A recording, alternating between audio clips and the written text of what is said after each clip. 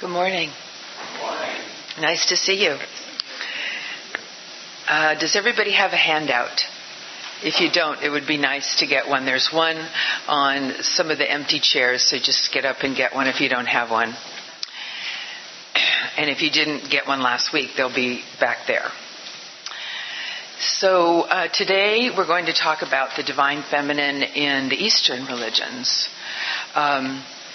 My material today is from many different sources, but primarily the book, The Heart of the Goddess, by Hallie Engelhart Austin.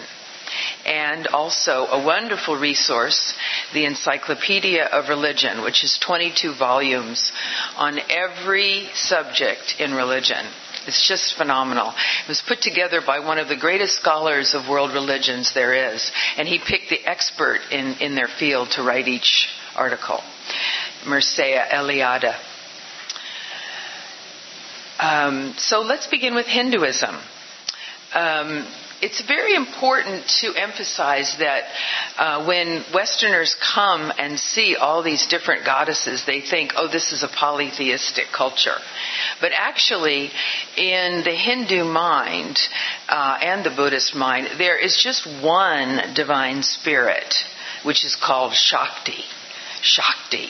The very word means power or life force, spiritual energy. And it takes different forms.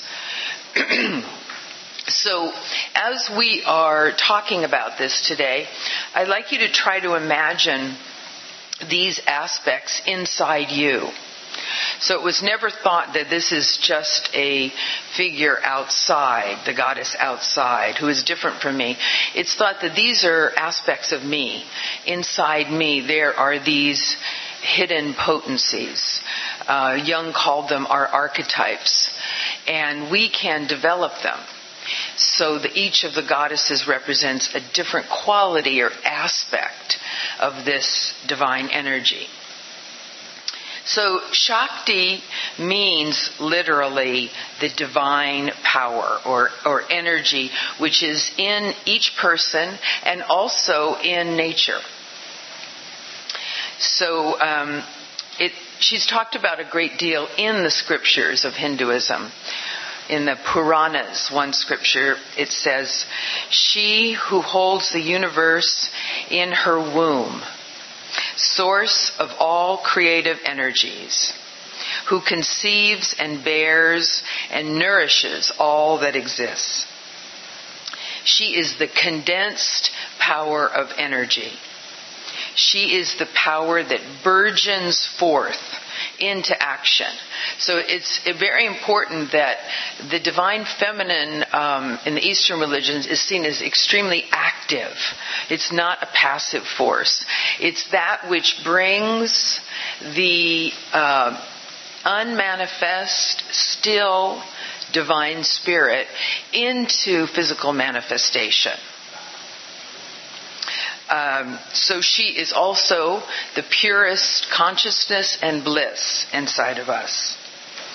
She maintains the many beings of the world. So it's this constant nourishment, a constant sustaining power that she is providing within all natural things. And the Puranas said there is just one mother, the Shakti. So there it is right there in the scriptures. There's just one mother. There's one divine energy and power. And it takes different manifestations in us and you see different manifestations of the goddess. But they're not seen as many different gods. They're seen as many different aspects of me. So the Puranas say, she has many aspects and faces, which are the different forms of the goddess. It is said that Shakti is the ultimate source, the cosmic energy of all. End quote. So she is the fecundating energy. So she's that force inside of a seed, which brings it forth into a tree. She is that energy inside us when we think we're completely exhausted, but actually we have this reserve of energy that we can draw on. She is the entire natural universe and all of its forms. Unlike God the Father, who rules the world, the goddess is the world. And especially manifest in the earth, in the moon, in seeds, in rivers, and blossoming plants and fruit. And each person is a manifestation of the Divine Mother. So in contrast to other aspects of Hinduism, which say it's necessary to retreat from the world, to reject the world as Maya, as delusion, the alignment with the Mother would be that one embraces the world, because the world is the Mother.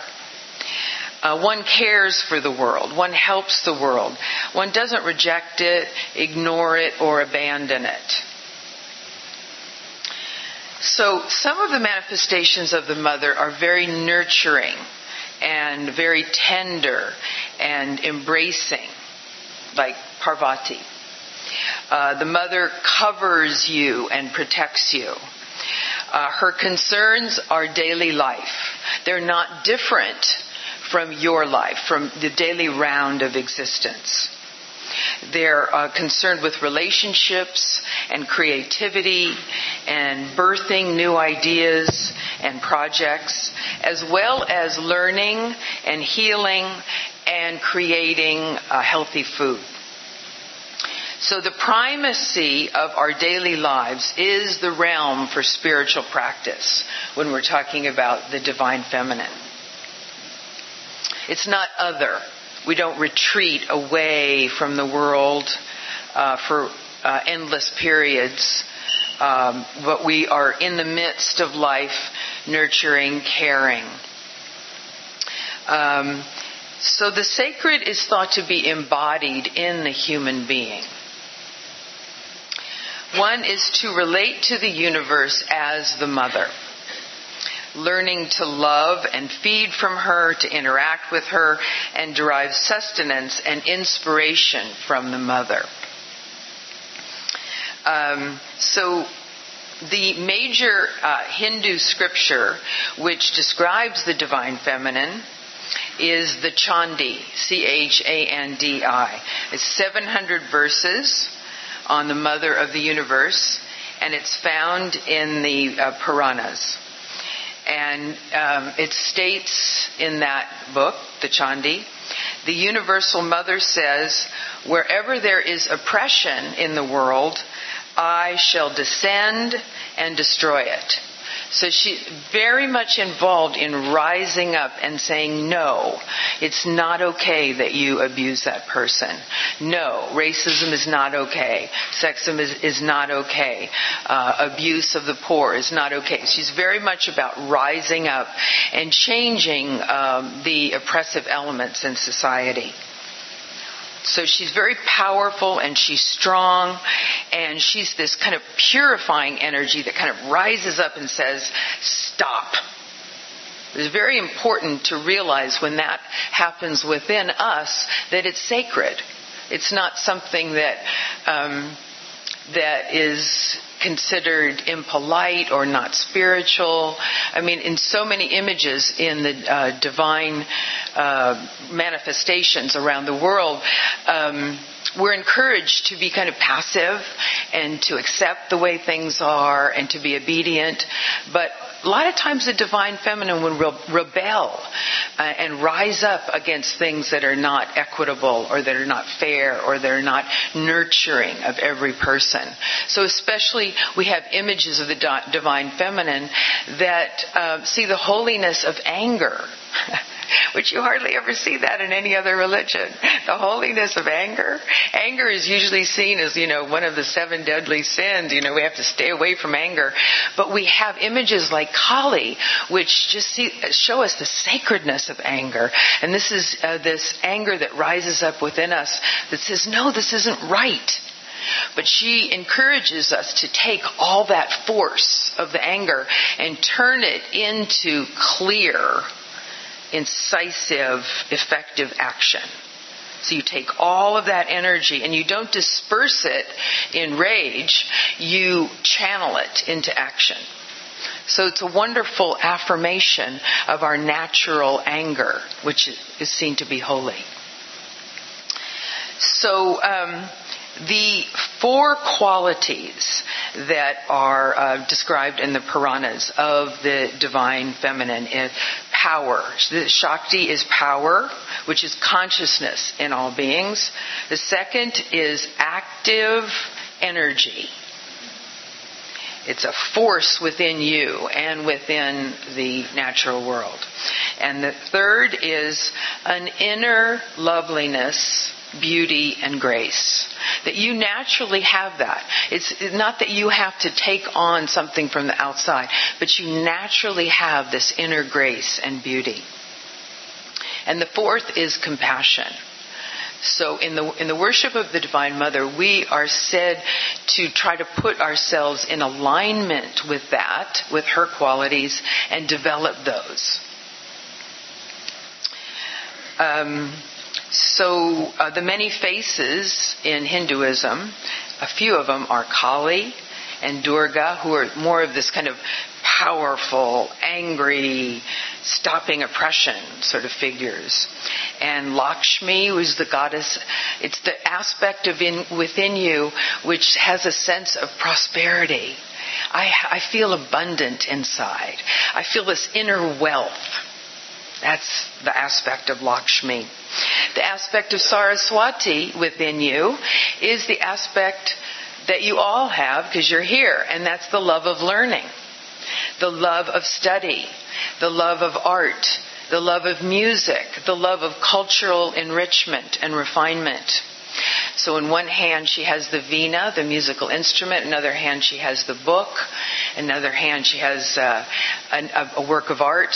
So it's all that aspect within us that aims for this kind of enhancement of our intellectual, our spiritual learning. And Parvati, I talked about her, that she is the lady of the mountains. She is that tender, sweet, peaceful, very gentle aspect within us. So we have all these qualities within us, right? Sometimes I can be really raging angry at the oppression in society. Other times I can feel very peaceful and tender. Other times I really want to learn. I want to study. So all those are given names in Hinduism and seen as the divine in you and need to be emphasized. So I'd like to talk a little bit about Kali, because when I teach classes in the divine feminine in each of the world's religions, I always find that women are most attracted of all the forms of the divine feminine to Kali. Why is this? So let's look at Kali. So she represents the fire of purification. She is angry in destroying oppression and our hindrances. So if I have an addiction to overeating, Kali is going to rise up inside me and say, why are you doing this to yourself? Why are you harming yourself? You're a goddess. You should treat yourself with love and nurturance. So she is rising up against any of our hindrances. And she keeps at it until we change. So she can be your ally. So she rises up against our ignorance. Anything that stands in the way of you coming to the divine, she will rise up and get angry about. But what she destroys is negative, and she only destroys to recreate. She dissolves what holds you back from growing spiritually as a prelude to regeneration. So she is this immense spiritual power which propels you to spiritual realization. She is the slayer of the ego, the constricted, limited part of ourself. So she demands that you become aware of your shadow side. All those things that we're not quite so comfortable with, that we kind of repress, so we don't want to look at. She says, no, you got to look at it. She's the dark mother. So she encourages us to look at our dark side. And at the shadow side in society. What are we not looking at? Why do we always have to solve problems with war? Why do we have prejudice? She forces us to look at those things and deal with them and change them. So rather than rejecting the shadow, she encourages us to integrate it, find some way to heal it and then reintegrate it. So she is the spiritual warrior aspect of our nature. She's dark. She's equated with the night, with the womb, inside the womb, with under the ocean. So from the Hindu scriptures, the Skanda and the Puranas about Kali, she is black as the petal of the blue lotus at night. Black as the night touched by the light of the moon. Kali is the essence of night. She who is called dream, she's very much connected with our dreams. She is the dark one who dispels fear.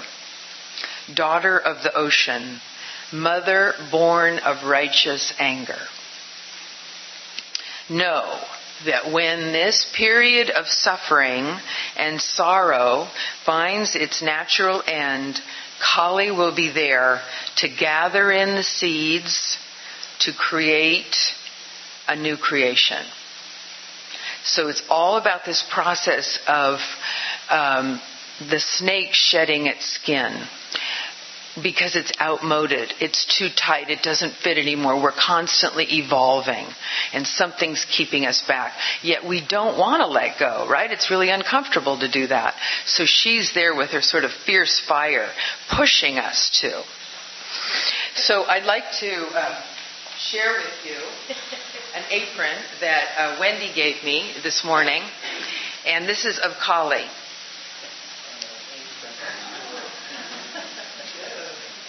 Her dark form and her 4 arms.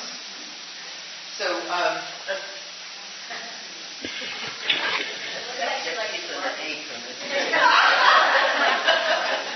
love it. I'm going to use it every time I cook. And I'm not going to get upset when I get angry. So, she has 4 arms. And in one hand, she holds the sword of wisdom and discernment. So, a lot of her anger comes from the fact that she has a real sense of discernment. This is not right. This needs to be improved. So it's incredible spiritual wisdom. This is wisdom coming from within. This is not book learning. The second hand, she holds scissors, giant scissors. What is she doing with the scissors? She's cutting through our unhealthy attachment. Say I have an attachment to always worrying. Always worry. So she comes along with her scissors and cuts that attachment. She said, this is sapping your energy. It's not doing you any good. So in her third hand, she holds a severed head, which represents your ego, your small self, which holds you back from growing. And in the fourth hand, she holds the lotus of enlightenment, your fulfillment. She holds all these things. All of this cutting through, all of this slashing and anger is for the purpose of your enlightenment. So I have to tell you a story. When I was preparing for this lecture, I was studying my notes, and at the same time, my daughter just gave birth in town. So her baby was 3 days old, and I was trying to keep the baby quiet so the mother could sleep. And I had one finger in the baby's hand that she was sucking on, and the other hand I was playing Itsy Bitsy Spider with her 2-year-old daughter and trying to keep her entertained and occupied. And with the other part of me, I was trying to read my notes to prepare for this. And in the other hand, I was cleaning up the house and making food and shopping and trying to assuage my daughter not to worry and not to get so upset about every little thing and try to get some sleep. So I really related to this aspect of the many aspects of giving that the Divine Mother is. That's what she does. She's constantly giving and serving. But the thing that's different about her serving is that she does it in a way that doesn't expect anything in return, doesn't expect any kind of outcome. She's just giving. There's just this outpouring of giving.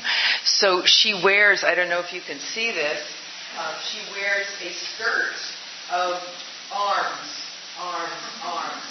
with hands on it. That's her skirt. Arms and hands, representing this sort of giving without attachment to outcome. So this also came up for me because here I'm doing all this giving every single day, giving. And I'm thinking at the end of the day, God, it would really be nice to get some appreciation. Really be nice to get a thank you or, receiving some sort of gratitude. And there it is, can we give without that expectation of outcome? Just a sense of giving, a free will offering. So she also has snakes around her neck. And the snakes represent transformation. So snakes are constantly shedding their skin because they're too tight. They're keeping us from growing. So she's always encouraging our transformation. And the fact that the Shakti is within us is encouraging. It's this constant move toward evolution within us. The snake is sacred to the goddess all around the world. And the snake, it doesn't have the same connotation as it does in a Judeo-Christian tradition. The snake means intuitive wisdom. Wisdom that comes from within. It's innate knowledge, knowing wisdom that we have. And we're encouraged to bring that out and to trust it.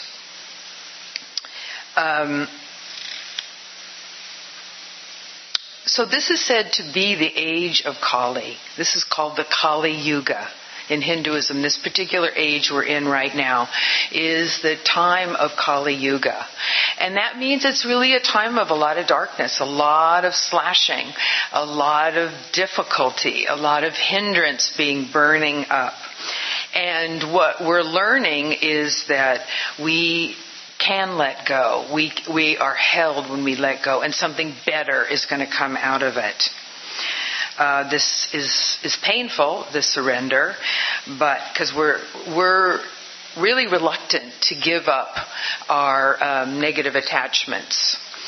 But we can't survive in the old forms. We need to constantly grow and give new birth in ourselves.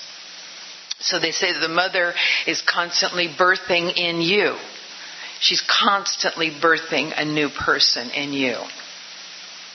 So she's that spiritual power within you which gives you the courage to face the fears when the slashing happens, when the changes happen, when the old ways are passing away. She allows you to challenge and let go of your pettiness and your sorrow.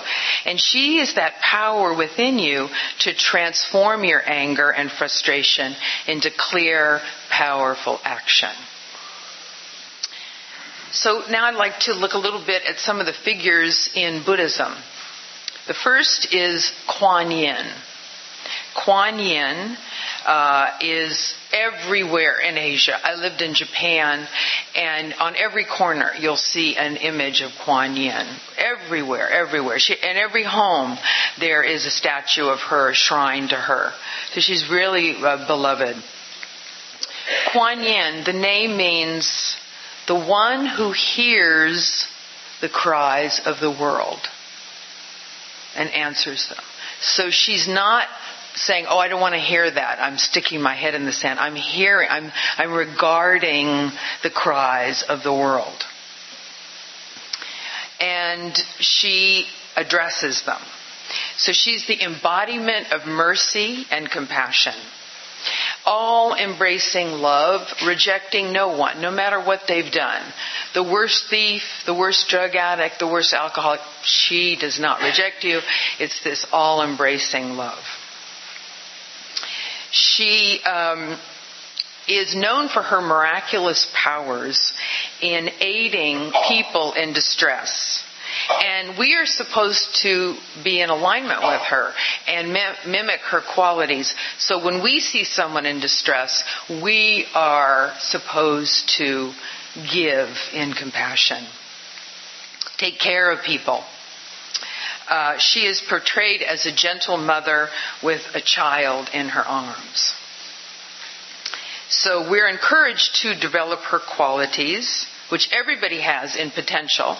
And those qualities are first, compassion. Compassion doesn't mean feeling sorry for. It means feeling with. We're equals and I'm feeling with you. It's an empathy. The second is a deep tranquility. Deep, deep, deep tranquility. It's such a peace. You see in her images that she's draped in white and she's on a white lotus and the full moon is in the background and she's by a pond which is still and calm. So it's all these images which are giving us this sense that we have, even though we don't feel it right now, but we have this resource inside us that is deep tranquility. And that is the aspect of Kuan Yin. The third is the aspect of service, that she spends all of her time serving human beings, those in need. And the fourth is radiance. There is a radiance filling you and beaming out, and that is the aspect of Kuan Yin. And the fifth is gentle strength. So she's really the polar opposite of Kali, in a sense. She is a gentle strength and very peaceful, but that strength is powerful. So it's the practice in that part of the world is to become like Kuan Yin, become like her qualities, and then you will also become fertile, fecund, peaceful, and powerful as she is.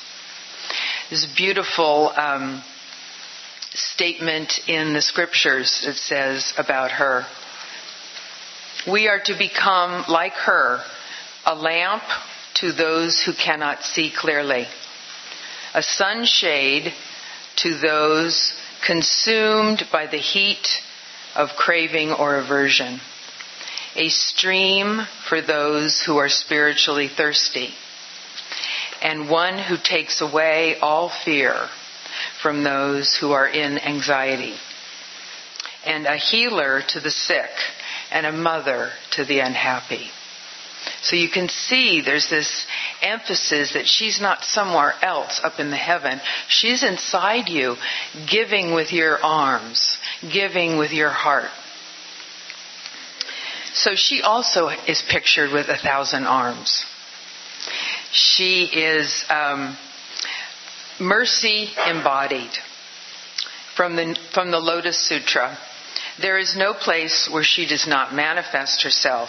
She is compassion, wondrous as a great cloud, pouring spiritual rain like nectar, quenching the fires of distress.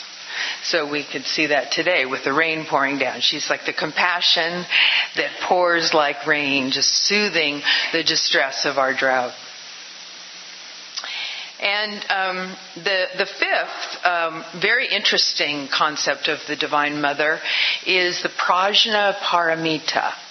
And she's called the mother of all Buddhas. So she is really where the Buddha got his enlightenment. She's the source of enlightenment in us also. So rather than being pictured with a form, she's really that aspect inside us, which is prajna. Prajna is intuitive, innate wisdom. Not from book learning, but from our own indwelling wisdom. Paramita means the highest perfection. So it's the highest perfection of wisdom and inner knowing. So this is essential to cultivate in any enlightenment experience. We develop that by cultivating mindfulness, by cultivating the ability to concentrate, to create a sense of inner calm in us. So we do this all the while as functioning in the world and aiding those whose consciousness is blinded by greed, hatred, and delusion.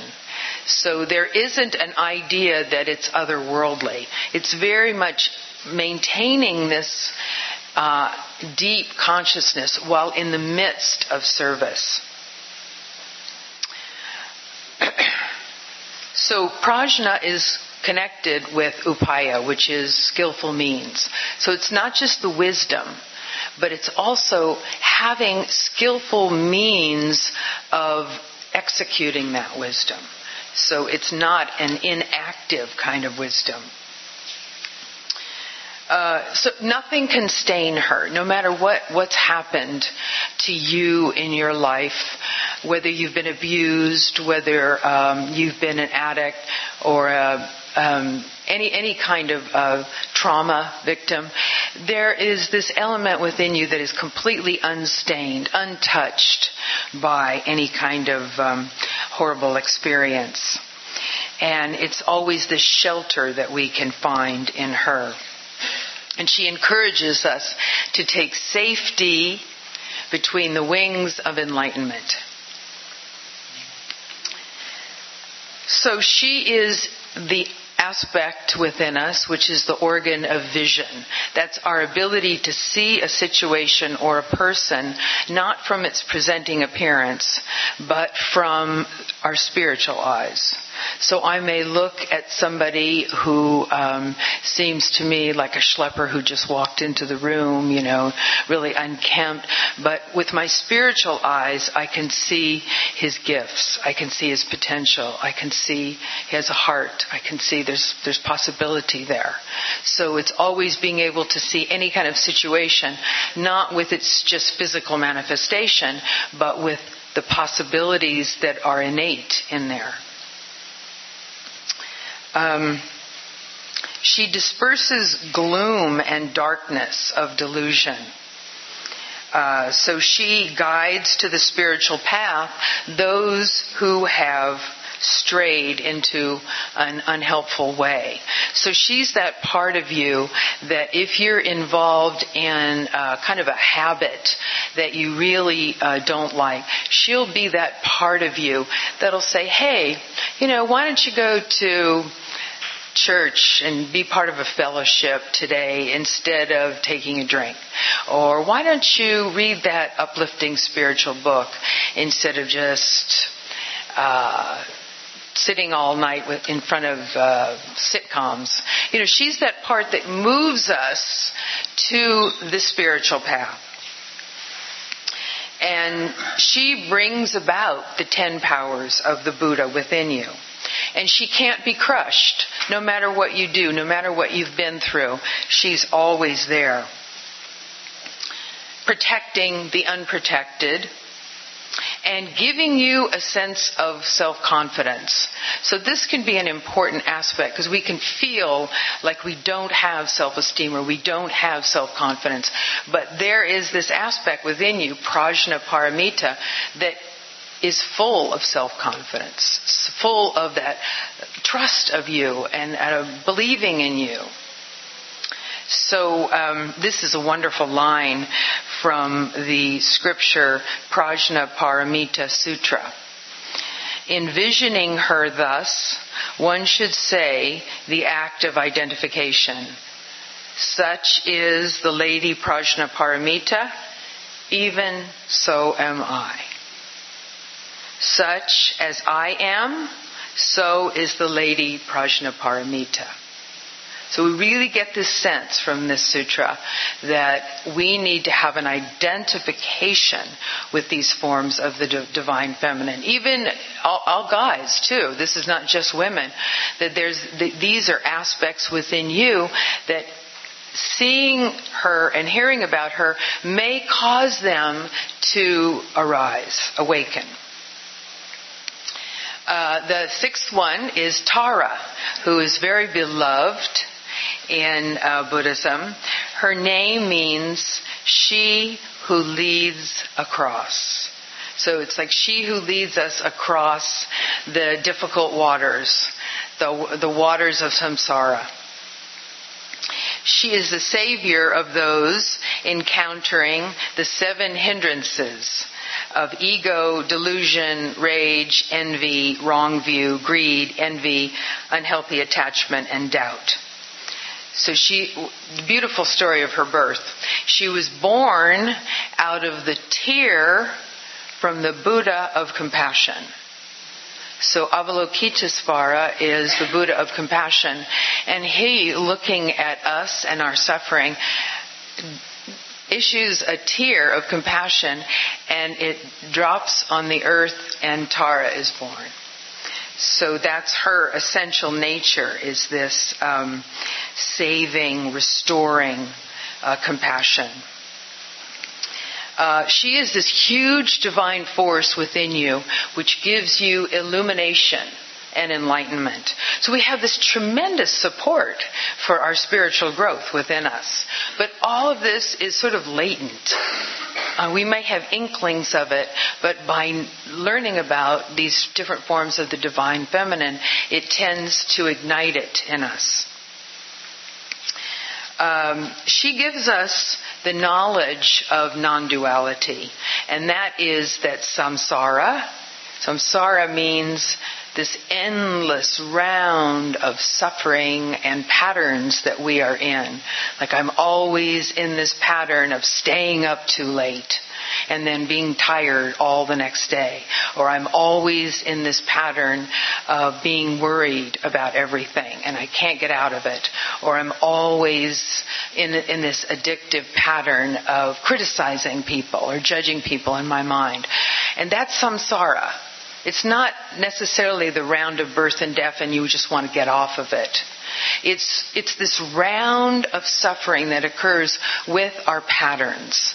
And so she comes and says, actually, this round that you're on, there is nirvana in it. You can find nirvana in it. Nirvana is samsara, which is so different from our Western way of thinking.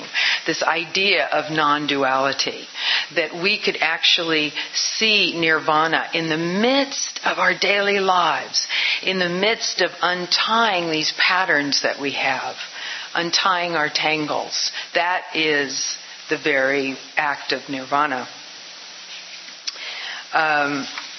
So she is called the Buddha emanator. She is where the Buddha came from. All Buddhas come from her. All Bodhisattvas come from her. She is called our chief guide and our way shower. She's called the way shower. So rather than thinking that we always have to be looking outside for guidance, always have to be consulting someone or going to a book, we actually have this within us, a guidance, a way shower within. And she's called my soul mother, my soul mother. So if we feel like our mother is maybe not the healthiest woman in the world, we can say, well, that my soul mother is really Tara, or the divine feminine within, who is always nurturing me and caring me and uplifting me. So I can have compassion for my earthly mother who maybe was wounded herself. She is called the guarding life giver and savior and leader and my true doctor. She is the jewel of liberation within me. She's the bearer of wisdom that I can always draw on within me. She's called the lamp, this great light that I have inside. And she's my clear revealer of my own inner beauty. Her face is 100 full moons in autumn, and her radiance blazes like 1,000 stars, dispelling the darkness of ignorance from the scriptures. So, does anybody have any comments or questions?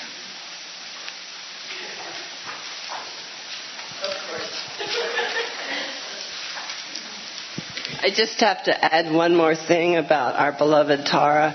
She also achieved enlightenment and refused to be uplifted and stayed on earth. So that's why she's the leader of bodhisattvas.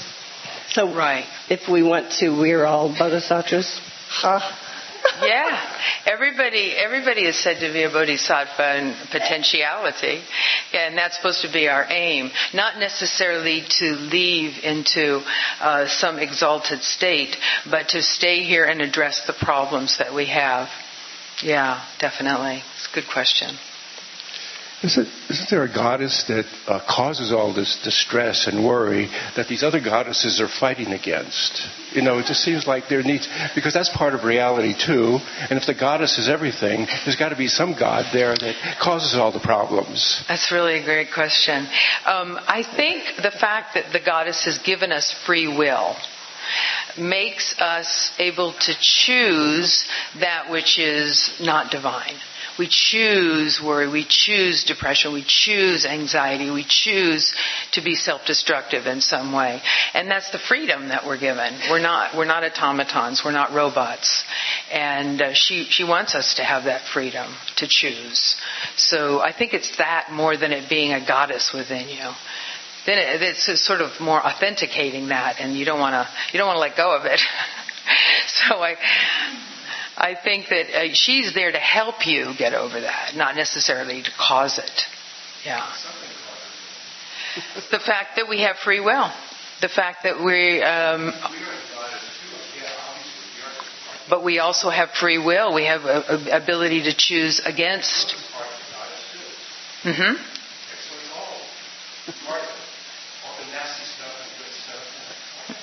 Mm-hmm. But we can choose to be against the changes, against enlightenment. And that is where she comes in as our resource to be able to break through it. At least that's what the teachings say. Yes. Hi. Hello. Now we know all about the divine feminine. What about the divine masculine? Yes. Well, we know a lot about that. Yeah. Divine? I think that there's so much in our culture about the divine masculine. This is more trying to balance that, you know. I mean, I wouldn't necessarily say that, there's two different sides. There's the divine masculine and the divine feminine. Maybe the divine has no gender. So God the Father rules over all that? What? So God the Father rules all over these wonderful qualities? Mm-hmm. And so. Yeah. And that's... I'm just saying what world religions teaches. That's a source of patriarchy? What is? The divine, God the Father rules over all of the divine feminine. I don't think that's necessarily what's taught. I think there's a side-by-side nature. Maybe our tendency to want to dominate and to rule over is what causes patriarchy, not necessarily the Divine Father. It's such a big question. I've given courses on the origin of patriarchy, so we can talk further. Yeah. Yes? Couldn't help but notice the similarity, the image of Kali and the corn maiden in Native American culture with the food source. That's just an observation with the length that's known, the land bridge, that proves that Native Americans arose from Asia. I just thought that was curious that there's some similarity between the images. And the other thing I noticed this morning, just a comment in the Chronicle, there's a piece in this morning that commented about the chaos in the Board of Supervisors because there was no mother that was on the board.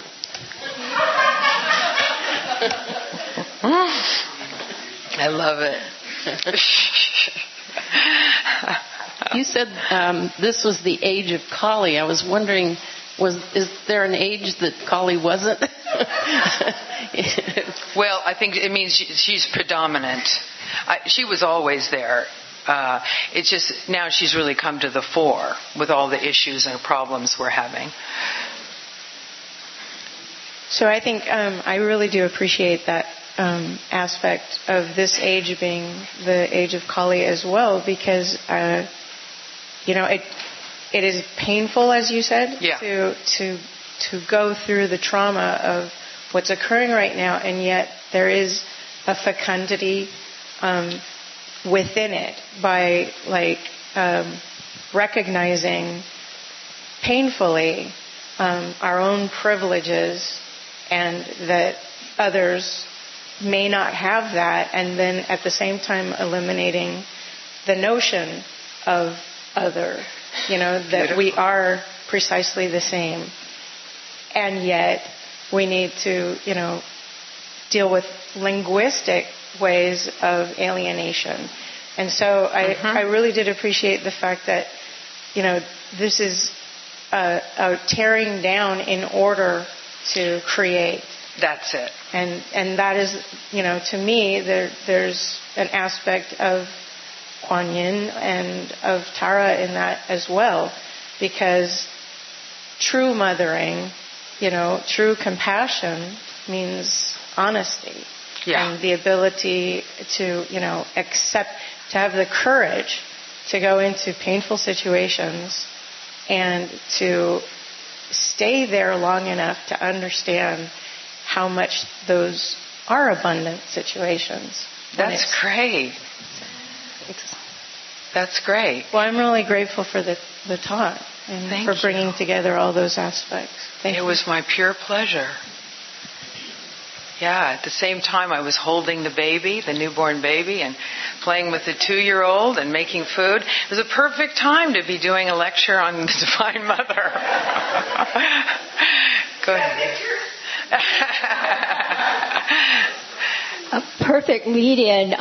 Give us personal examples of your struggle, maybe in your travels or just mundane challenges. Speaking to the idea of the polarity dance seeming to quicken more back to back, in our personal experience lately. More high, more low, more high, more low, more challenge, more defeat, kind of giving up, fighting back. Can you speak to your experience also and that quickening? That's really a great question. I see it everywhere. Look at the collapse of the stock market that just happened, and so many people losing their savings, so many people being destitute, and losing all their values, and being resourceful, saying, well, okay, we may have lost that, but we still have each other. We still have our qualities of love, of generosity, of caring, of peacefulness, of connecting. And how can we work together in this community to form new ways of earning a living? So we have the development of Airbnb, people turning their homes into bed and breakfasts. We have Lyft. Instead of taxis, people are using their cars to give people rides around.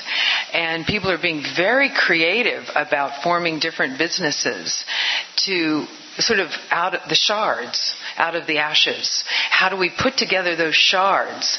Like you were saying, to see that possibility, being very honest, looking at the situation directly, and truth-telling and saying, okay, what's still here that we can use to bring together to form something completely new that maybe is more in alignment with what I really want to do. A lot of people gave up their jobs. I know my brother was one of the heads of AIG, which is a horrible insurance company that was completely corrupt, and he started telling the truth to the government officials. And so then he was politely given early retirement, and now he does what he really wants to do. And he bought a cabin in the high mountains of the Colorado, and now he gives people tours all over the Colorado Rockies and has sort of a bed and breakfast, and he's so happy. And before he was miserable, even though he was making millions of dollars a year. So you can think about all the different examples you've probably had in your own life. It's certainly not easy, right? It's not easy. Sometimes you feel like the whole rug has been pulled out from underneath you and everything is crumbling. But also, sometimes when that happens, don't you also find your sources of support? Don't you also ask yourself, well, what is it I really want to be doing? Maybe I didn't like that job anyway. Maybe I can create something that's a better fit for me. So that relationship didn't work out and we got a divorce. Maybe I can find another way of life with another person that is much more fitting for me and thriving. So very much what you said of this kind of deconstruction for the purpose of finding the shards, the pottery in broken shards all over the ground, and reconstructing a new vessel that is shaky and it's new and it's not maybe as wealthy as the other one, but it maybe fits more for me. Maybe it's more to my taste. So we're doing that now. Everybody's doing that in their own way. Yes. Oh. Sorry. So, I'll talk to you afterwards. So thanks very much.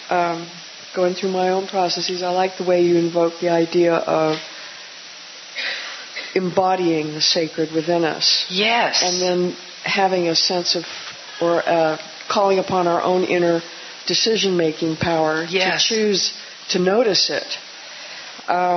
Because before listening to you, I didn't really think of it like that. I always thought I had to go get some external source of help. We do that, yeah. But where is my inner? Where does it come in from within me? Exactly. And but one thing I was hoping you would say is that what you meant by nirvana is in the cycle of suffering? No, not the cycle of suffering. Could you elaborate? Samsara is this cycle of our everyday lives where we have certain patterns, certain negative patterns and positive patterns, but we just keep repeating them. So nirvana is when we're able to break that negative pattern and find ultimate fulfillment, enlightenment, be able to serve with a greater energy without so much attachment, without needing to be thanked like I did. That sense of I can liberate myself from this pattern. I don't have to be trapped in this hamster wheel. That's free will. But sometimes you also, need to draw on these supports from within, the sense that there is the Shakti within me. I'm full of power. I am energy itself. Rather than thinking, I'm just so tired, I'm so weak, I don't have any power, it's all just so overwhelming. So that's one way of looking at it. And the other way is that you have all of these goddesses within you, have all these sources of power and resources that are completely waiting to be drawn on. So one thing that I really found fascinating about teaching a class in all the different forms of the Divine Feminine was after a whole semester of being exposed to these different forms of the Divine Feminine which are in us, I just watched people's lights turn on. They really had the sense of their own wealth, of their own giftedness, of all these qualities are within me and I didn't even know it. So that's one thing that this work can do. Hannah, congratulations on becoming a new grandmother. Oh, thank you. And we hope you'll come back again next year. Thank you very much. I'd love to. Thank you.